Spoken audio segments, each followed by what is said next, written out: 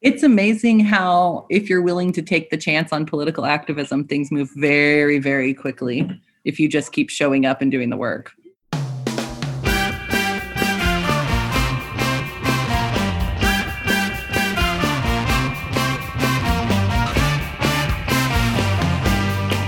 Welcome to How We Win.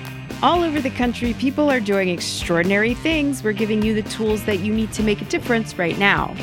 We don't agonize, we organize. We've won some battles, but we still have much more to do. For weeks, we've been talking about how Democratic Texas state legislators are making good and necessary trouble to protect voting rights, and today we're going to hear from one. That's right. State Representative Erin Sweaner joins us from Washington, D.C., where she and other Democrats are staying to prevent quorum in the Texas State House. She talks to us about what's next and what they hope to accomplish in D.C. I'm Steve Pearson. And I'm Mariah Craven. And this is How We Win.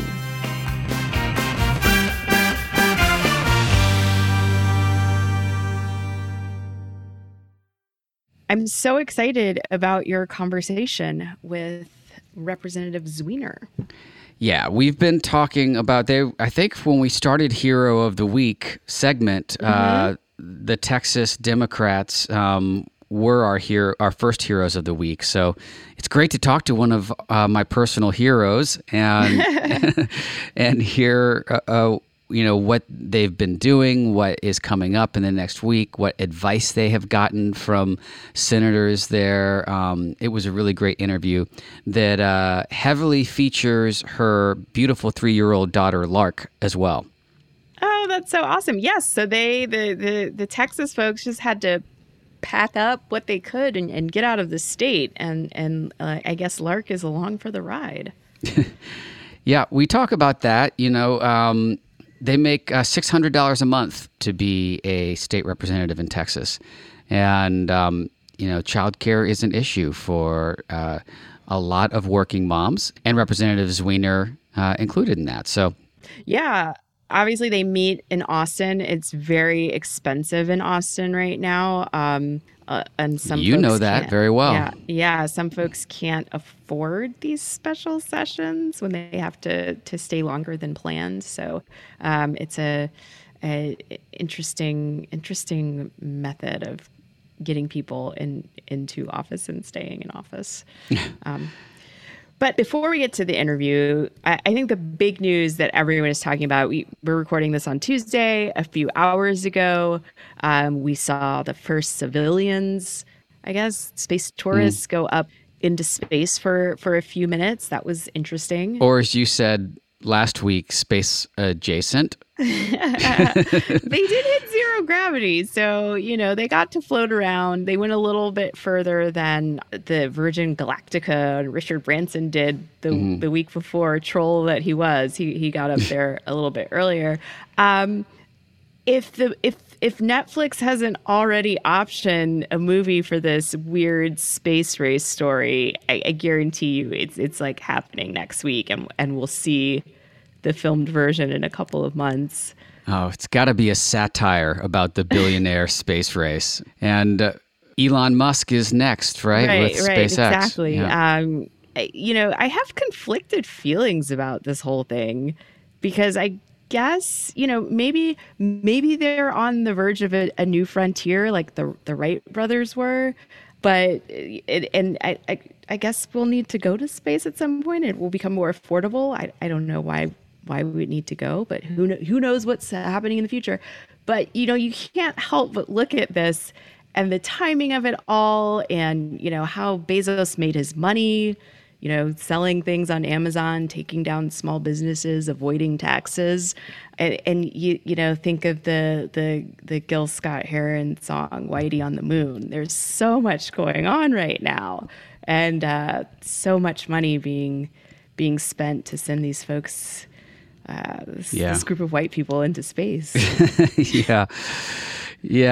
I don't know what the point of it is. And I've was watching a lot of coverage of it and hearing from a diverse panel of astronauts and people formerly involved in NASA and talking about how important it is to continue this investment in, but maybe the year, like the second year of the pandemic wasn't the right year. They wanted to, I think they wanted to coincide with the anniversary of the moon landing, but like that happened on this day. But when these guys could end childhood poverty, it's a little hard to.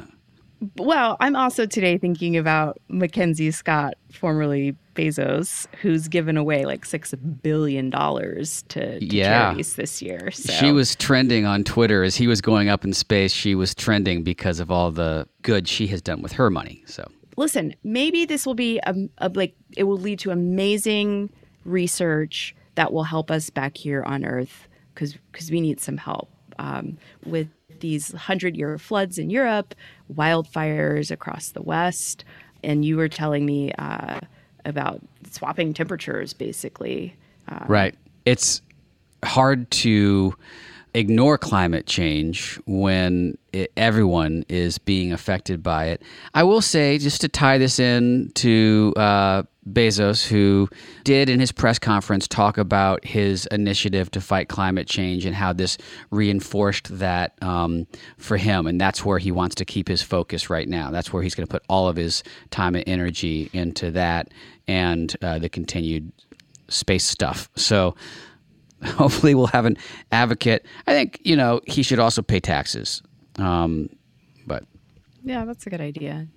That would help. Just him paying his fair share of taxes would make a massive impact, have a massive impact on our country. But sure, send some more of your dong ships into space and, we'll that see was what a big flying penis. I'm sorry. I know rockets are, but that was specifically, come on. Why did they make it look like that? The design of that ship. He's just asking for the satire to be written. Anyway. All right. Well, let's talk about our hero of the week. The Olympics start on Friday. I love the Olympics, by the way. The Summer Games. My faves. And my hero of the week is Allison Felix, who is an incredible runner, and she's partnering with the company Athleta and the Women's Sports Foundation, and they've created a grant program that's giving $200,000 to help fund childcare costs for moms who are competitive athletes and have to travel.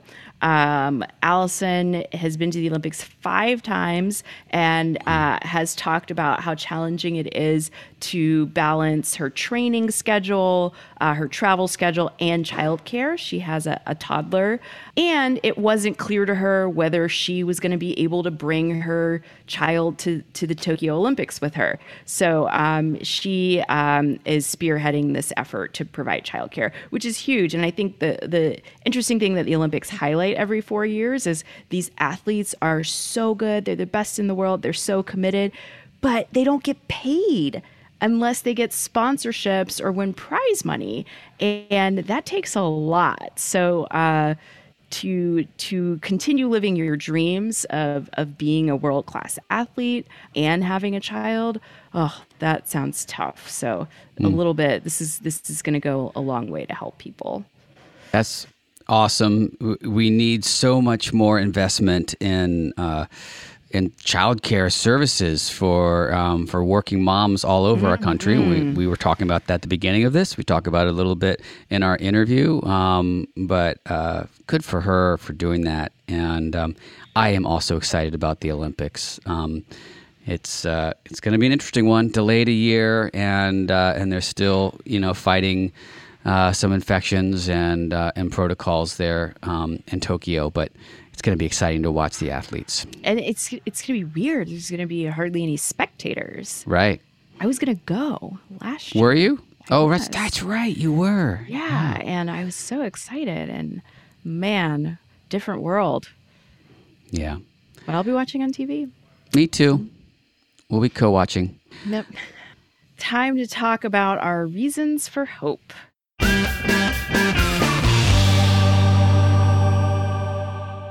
What's yours this week? Okay, so this is has been a long time coming, and it's not a done deal yet. But there's an article in the New York Times that popped up this morning. States and cities near tentative $26 billion deal in opioid cases. The agreement would end thousands of lawsuits against the three largest distributors and J&J and require them to pay billions for addiction treatment and prevention. So this opioid epidemic we have in our country has gotten progressively worse, and it's gotten much worse during the coronavirus epidemic as well. So, or pandemic, I should say. So this is not a done deal. They're still in talks. This is just some early reporting about where they think they'll have a resolution. But seeing some accountability happen and then having that money go where it needs to go for addiction treatment and prevention is a huge, huge hopeful step in the right direction to fighting this epidemic. That's big news, important news for a lot of communities. So that is very hopeful. What about you? What's your reason for hope? My reason for hope is this bipartisan effort that actually happened late last year. Republicans and Democrats in Congress came together to provide $400 million for young adults who had recently transitioned out of foster care. You know, foster care is one of my soapboxes that I like to get on. So they gave this money to the states and said, use it however you see fit, but it's got to go to former foster youth by September. September's almost here. They fast-tracked this, so it's great. Not all the states have distributed the money. People need to know that this money exists and that it needs to get used up by September, or Congress needs to extend the deadline on it. But if either one of those things happen, then a lot of vulnerable young adults who really struggled during the pandemic will have a leg up. So please help spread the word and let people know that this is something that needs to happen. That is very exciting and hopeful. That's a great reason for hope. And thank you for the work you do around foster kids. So important, and you just do amazing work around it. So thank you, Mariah. Oh, thank you. That's so nice. I'm helping the foster youth use their own voices to talk to Congress and the Senate and get all this stuff done. And this bill was passed in part because they were so vocal during the pandemic about how badly they were struggling without the support of family and a monetary cushion to help them. So. Well, speaking of telling your stories to Congress, here's a segue. Let's talk about this week's to-do list.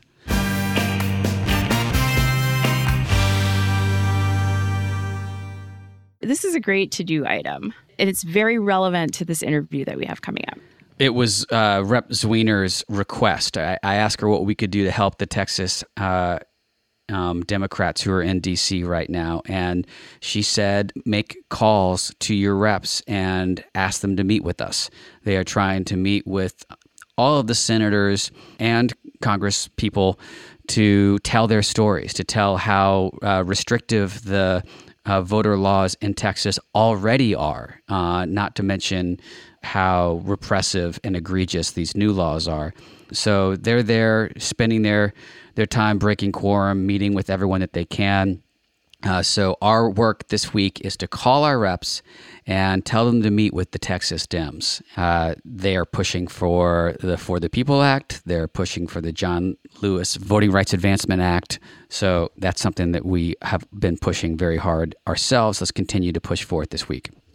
Will do. I am gonna. Oh, wait. Yes. I wonder. Yeah, I'm gonna find out if my Congress member has met with the Texas Dems yet. I would hope so, but I got to do some research. But now let's hear firsthand from Representative Zwiener in this awesome interview that you did with her.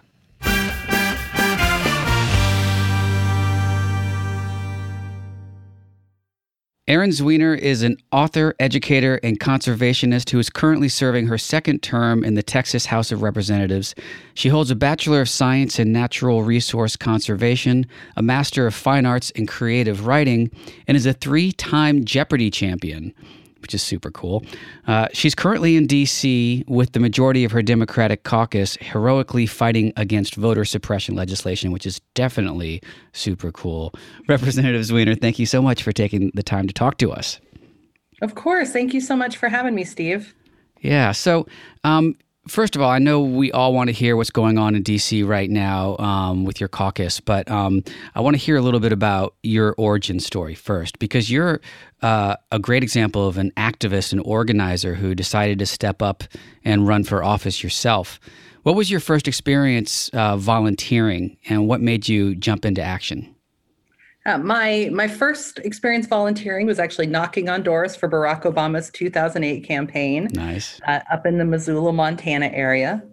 So sort of doing a little bit of volunteering, but nothing that intense. And then I did a little bit of phone banking for Hillary Clinton as well. But I sort of on different life tracks. I worked for nonprofit conservation organizations for a while, and then I was getting my MFA in creative writing. And I finished that degree in 2016, headed home to Texas right after the 2016 election. Right. I think I was we were in the car driving 2 days after. And I had been planning to look for nonprofit jobs again and decided I just needed to throw myself into organizing. I saw something about the Hamilton electors on Facebook. I sent one email to someone who went by the name Jane Addams. Clearly not a real name, but referring back to founding fathers and mothers. Right. Sent one email, and the next thing I knew, I was told I was the lead organizer for the Hamilton electors in Texas, and that we were putting together a big demonstration for the Electoral College vote. So you were voluntold. I was voluntold. Oops, sorry for the toddler in the background. That's okay. That's Lark. Yes, that is 4 ducks, Munchkin. Yeah, she's counting the animals on Sesame Street while we're talking. So I was told I was running things for the Hamilton electors. There were about 5 other people who were told they were running things with this demonstration for other organizations, and we were all tossed together in a Slack channel. A core group of about 7 of us got together and organized this, couple thousand person demonstration at the Capitol, asking our electors to vote for anybody not named Donald Trump. Unfortunately, they didn't listen to us. I remember that so well. I just desperately hanging on to any way that this guy could not be our president. Yeah. Well, and what was so powerful about it for me was seeing how critical Texas is. Texas had some delays in casting their electoral votes. They had some people that, there was some legal question whether or not they could be electors. Had a couple people who had publicly said they wouldn't vote for Trump. So they went through and replaced people, took a lot of time doing that. And so by the time Texas voted, they had their electors vote, they were one of the last states in the country. And everybody was waiting for us because Texas, with our electoral votes and being the biggest Republican state in the nation, we had enough votes just here in Texas where if every elector went rogue, Trump couldn't be president. So national news was watching us, waiting for the vote to happen. We were this giant linchpin. And I looked at that moment and went, how can I not be a part of trying to change the tide of this state? Yeah. Because as our former deputy executive director of the Democratic Party, Cliff Walker, says down here, save Texas, save the nation, save the world. And it really is true. We do have the power in this state, if we can flip it blue, to change the entire political conversation in the nation. I went to my husband. I said, I know we talked about me finding this nice nonprofit job. How do you feel about me diving into politics instead? Not sure it pays, but kind of want to do it. Right. It doesn't pay for, just for people who don't know, being a state rep is not a profitable line of work. Yes, we make $600 a month. And so I dove into organizing. I actually got involved with my local Indivisible chapter. I organized a town hall for my U.S. representative, Congressman Roger Williams. He did not show up. He did go to the Republican meeting across the street, but he did not join us. And at that, I just saw how important representative democracy is and how much I wanted to be a part of making sure we had responsive elected officials. I learned who my Texas state representative was, realized I had a lot of disagreement issues with him. And I also realized that Trump had only won the district by 5 points. And I went, that's in play. I went looking for the Democrat who was running against him so I could help them.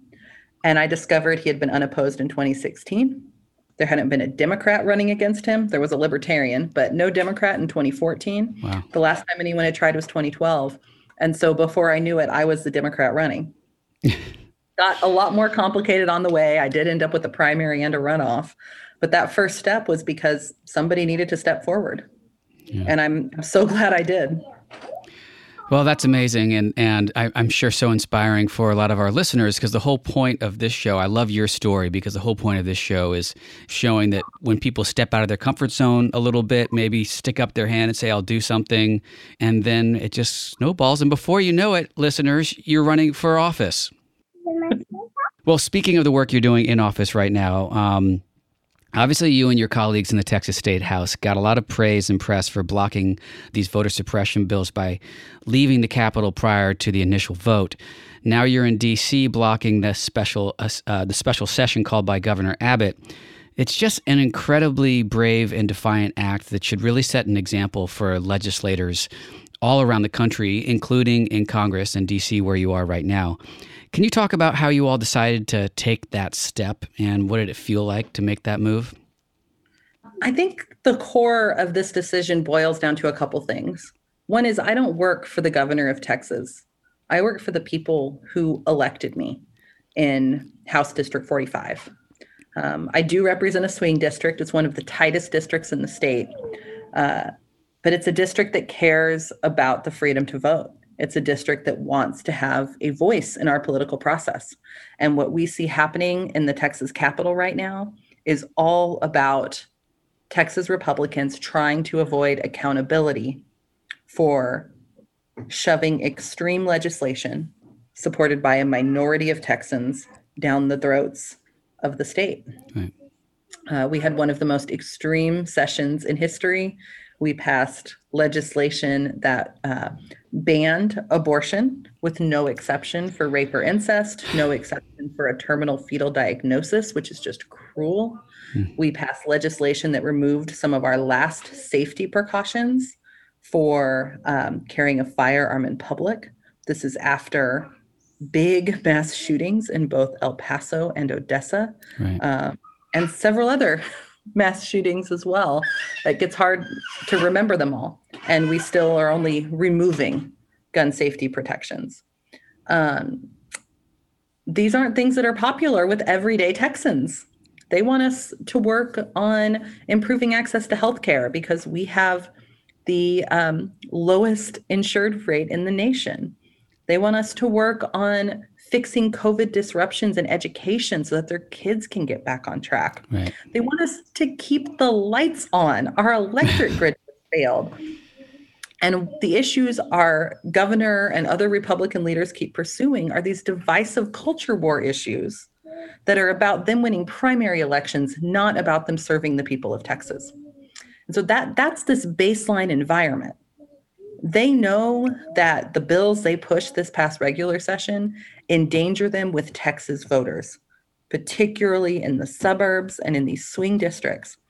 So they are trying to mute the power of Democratic voters, primarily minority voters, right, by making changes to the process that make it harder for everybody to vote. And their gamble is that most of the people who don't vote because they make it harder will vote Democratic instead of Republican. There's a lot of things we can debate. You know, we're in the minority party. We lose on the floor all the time on a lot of bills. But our democracy itself is not up for debate. We can't backslide into dark times in Texas's history where we structurally impeded the freedom of millions of Texans to cast their ballots. We can't go back there. Right. And so we left so that we could refuse. We left because the only way to stop the bill was to say this game is off. We can hear your beautiful 3-year-old daughter, Lark, in the background. You brought your daughter with you because, as we just said, state house reps don't make a lot of money, and your husband had to stay home and work, and you had to deal with childcare just like every other working person in this country. There she is. You've been awfully busy since you've been there, bringing your daughter with you, fighting for our democracy. How are you coping with all of that? I'm sharing a small hotel room with 2 double beds with a toddler, which I have to say is not ideal circumstances. My husband was able to fly up for the weekend, thank goodness. So that's nice. Spend some time with Lark and us. And I think for us it's not easy, but how do we compare this to the struggles that Frederick Douglass experienced while fighting for the freedom to vote? How do we compare this to Ida B. Wells and Susan Anthony and John Lewis? People have been through much worse. Yeah. And it's our job to keep us from having to go back there. And we have 2 jobs here in DC. One of them is to tell our story to members of Congress so that they understand how bad it is in Texas and how much worse this bill will make it. And the second is to try to give them courage. Right. And so I think there's some power in people seeing that we've left our children behind or are dealing with childcare in a hotel room, or canceled our wedding. We had one of my colleagues, Celia Israel, who canceled her wedding. She was supposed to be married on the floor of the House this past Thursday on her birthday. Oh. And it also would have been a historic wedding. It would have been, at the very least, the first same-gender marriage by a House member on the House floor. Wow. And she canceled. Other folks are giving up the ability to earn a paycheck because, as we talked about earlier, we make $600 a month. Most of us have other ways of paying our bills. So it's not easy, but we know that the freedom to vote is more important than the personal discomfort and struggles. Yeah. Well, we've been talking about the work that you all have been doing on our show since we launched season 2. We have a Hero of the Week segment, and you and your colleagues have made it into that twice since we started. So let's talk about what you're doing right now. You mentioned that you're there to tell your story and to show Congress what courage looks like. You came to D.C. to pressure our federal government to take action, specifically to pass the For the People Act and the John Lewis Voting Rights Advancement Act. Notably, John Lewis passed away just a year ago last week. You met with Vice President Harris and with Senate Majority Leader Schumer, among others. How did those meetings go? Do you feel like they're hearing you? Do you feel like they're getting more courage? I do think folks' courage is increasing. We need to light the spark of this fire. We need to light this fire that will make protecting the freedom to vote a priority across this nation, because it's not just a Texas problem. It is a national problem, largely because of this big lie that Donald Trump really won the election. Right. And it's going to be a project of a generation to fully heal those wounds. That was actually one of the biggest messages I took from Vice President Harris. This is not a one legislative session fight. This is not a 1 month fight, a 1 year fight. It's probably not a 1 decade fight. The foundations of our democracy have been shook, and we have to do repairs. So I believe in the commitment of the people we've met with. I want to give a shout out to Senator Kirsten Gillibrand, who not only made sure I knew Lark was welcome and had a coloring book ready for her when we went to the but also gave us very practical advice in terms of timelines and how to talk to people effectively, and who were the most important targets. So we're going to stay here. We're going to keep having those conversations. And one of the things we're trying to do, and we're well positioned to do this because we are also legislators. We know the sausage making process. Mm-hmm. Is we have to remember it's not about the headline, it's about the policy. So we're trying to not be too prescriptive on what we need from Congress. What we need from Congress are strong voting rights protections. And the thing that helps Texas the most, makes the biggest difference for us, is being back under pre-clearance under the Voting Rights Act. Right. Because once we lost that, after the Supreme Court decision in 2013, that's when we have seen this death by 1,000 cuts to Texas voting laws. And so our number one priority is to get that. And we are talking both to members in the Texas House of Representatives, not the Texas House of Representatives, the U.S. House of Representatives. The federal one. Yeah, and the U.S. Senate about that priority. So we're leaving the sausage making up to them, but we are here to keep this issue in the limelight and to make sure that they know that the American activist community will have their backs when they act. Who did Senator Gillibrand suggest that you speak to, and how? What was the advice she gave you? Well, the most useful advice, we were talking through our targets, and the most useful advice was to remember that many of the senators that are our prime targets are in the group that is negotiating the infrastructure bill. And to assume that just because we weren't getting a meeting last week, it didn't mean we wouldn't get a meeting this week, and that once that bill was hammered out, they would have significantly more time to talk to us. That's a really good point, because there is a lot going on in D.C. right now, and Schumer is really putting the screws down to try to get that going fast. Yeah, and to add to that, I think the other hope is that once the Senate and the House have had this feel good of passing bipartisan legislation, that there'll be a little bit more courage to push through voting protections. So having said that, and knowing how busy everyone is, what do you have coming up the next couple of weeks while you're there? What are the plans for you all?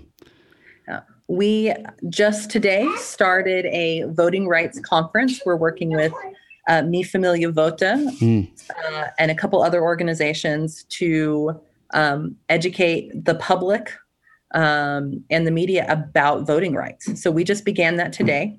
And then our Capitol Hill meetings are continuing. I have made it a personal project of mine to get a meeting with Senator Jon Tester because he was my senator when I lived in Montana for 7 years. Right. And I actually worked on a ground team for one of his big pieces of legislation when he was a freshman senator, the Forest Jobs and Restoration Act. Oh. So I am very determined to get that meeting once he's finished his work on the infrastructure bill.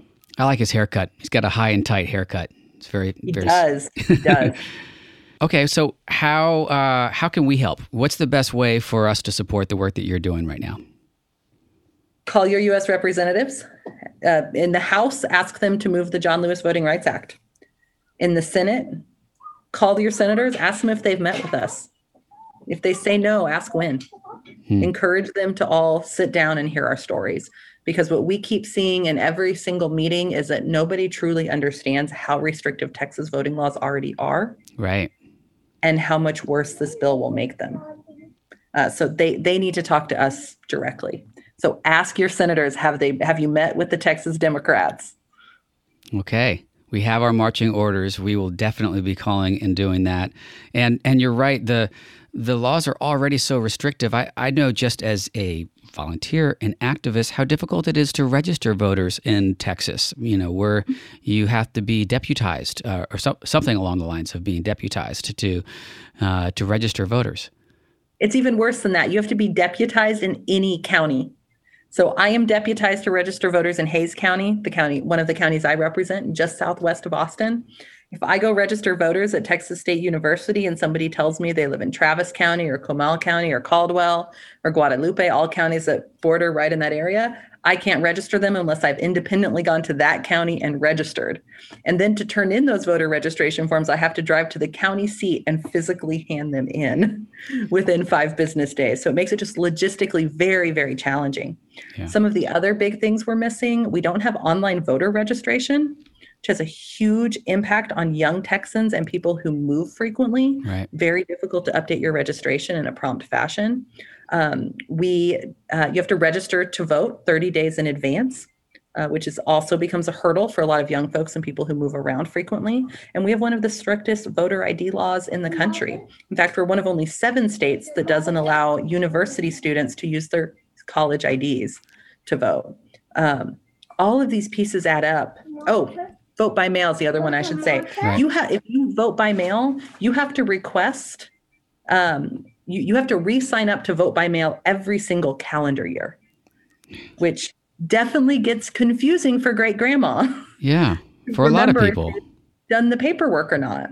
I mean, the number of people I have met who have mobility issues, who missed the deadline to get their vote by mail application in and then weren't able to vote and hadn't even realized it passed. This legislation we're fighting makes everything I just mentioned worse. Yeah. Particularly on the vote by mail side, we've had some counties be proactive and allow folks to sign up on a list where the county automatically sends them a new application every year. This bill bans that because why make it easier for great grandma to vote? Yeah, it's because they don't care about our democracy. They just care about staying in power. That's why. It's a dark time right now. Republicans are willing to subvert democracy to stay in power. You're on the front lines of this fight right now, and I'm so grateful for it, for you and your colleagues, for the stand that you have made. In the midst of all of this, I'm going to ask you the last question that we always ask. What gives you the most hope right now? I've talked a lot about the practical reasons I brought my daughter. Mm-hmm. And they're all true, childcare and wanting to make sure that I would see her in the next 25 days of my life when I made the call.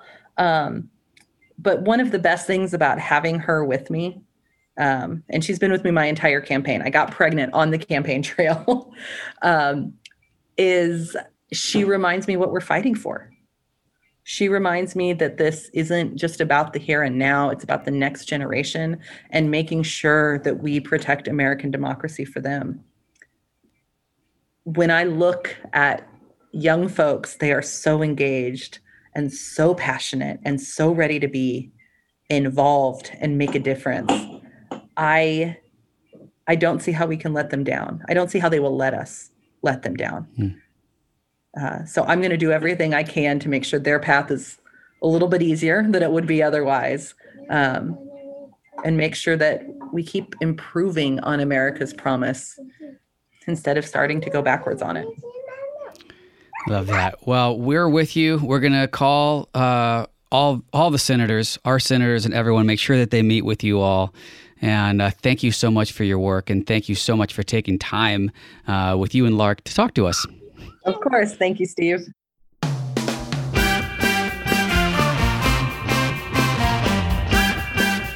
Thank you for joining us today. This is how we win. We win when we all get involved and stay engaged. How are you staying engaged this year? We want to hear from you. Tweet to us at BluesBoySteve and at Mariah_Craven, or send us an email at podcast@swingleft.org. Make sure you subscribe, rate, and review on Apple or wherever you get your pods, and let everyone know you're listening. Share our show on social media. Check out our page at swingleft.org/podcast, and of course, sign up to volunteer. We really appreciate you being here with us. We'll be back with some more next Wednesday. Bye-bye.